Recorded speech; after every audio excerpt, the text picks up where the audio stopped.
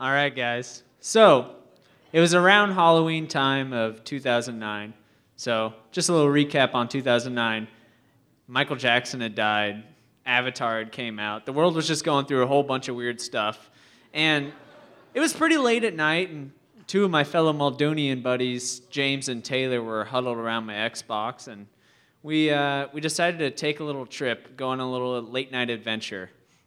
And the first leg of the trip was just to make it past my sleeping parents and escape the front door without waking them up. And then from there, it would be a straight shot to Taylor's house, where we could scavenge his piggy bank for like $2.97, which was the current exchange rate for 3 big gulps. So we make it through the first part without a hiccup, and we're on the way to Taylor's house. And then in the distance, we start to hear this noise. It's like an ominous ringing noise. A ding, and it's followed by a word, but none of us can make out the word. We're just too far away. So we continue on our path, and that noise, it just keeps repeating, and it's about every 10 seconds we'll hear it. A little ding, followed by that word, a little And we continue on the path. It's getting louder and louder. We're hearing it more and more. Ding, And okay, so we keep continuing on, and before long, we come across the source of the noise. And it's coming from the car wash.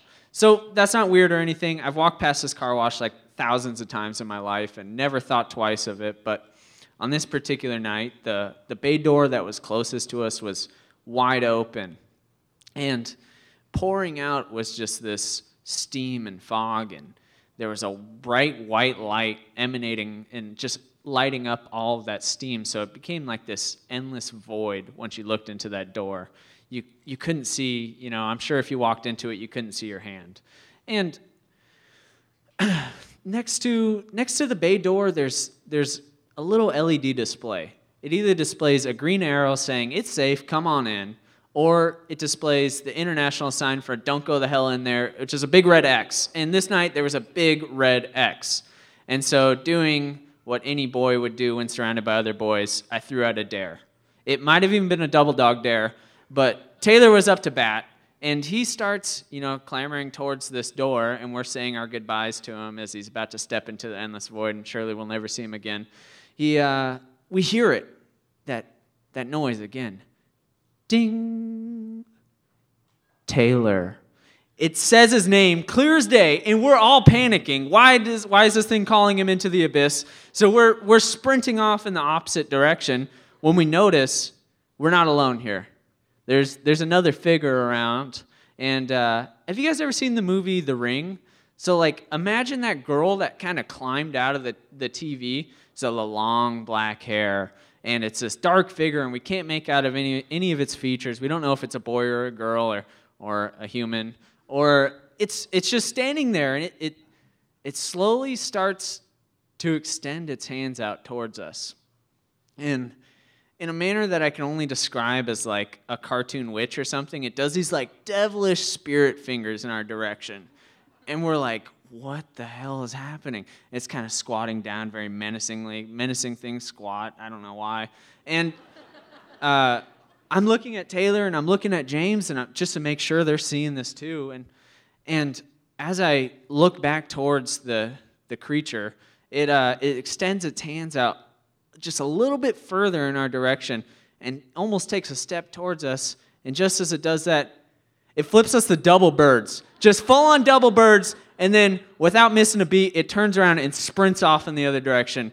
And at this point, we're cutting our losses. We're not getting soda tonight. We're sprinting back towards our house. It's like Scooby-Doo style, like our feet are going faster than our bodies can go. And we're screaming, we're crying.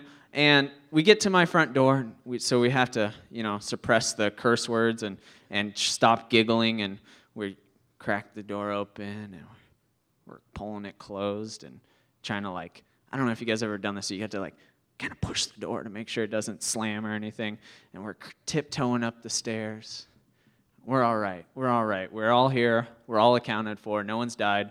And just as we're starting to catch our breath again, the phone rings.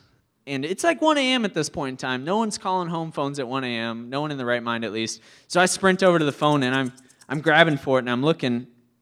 And just before I hit the little end button to get it to shut up so it doesn't wake my parents up, I read the caller ID. And the caller ID reads, Diebold Inc. And I exit and put the phone back on the hook. And at this point, I just have to do some thinking. I have to rethink my whole life and figure out what the heck the world even means at this point. And so throughout the years, I've had to call up Taylor and James, and I've had to talk to them and ask them what happened that night. Make sure I wasn't just dreaming or doing that thing that stories tend to do where you tell them enough that they just grow into something that never actually happened. And though this was 7 years ago, it's had some lasting effects on me. So I haven't had a soda in 7 years. I don't know why I ever trusted Muldoon at night, but I certainly don't anymore. And a couple years after that, I was driving home with my mom, and we pull into that car wash. And I look over at my mom, and I say, "What the hell are you doing?" And the face that she made back at me, she was just flabbergasted. And I realized we snuck out that night. I never told her what happened. She has no clue. And so I look calmly back at her, and I say, "You know, Mom, I think I'm just going to walk home."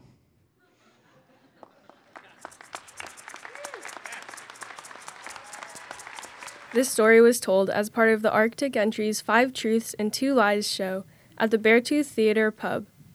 This story is true.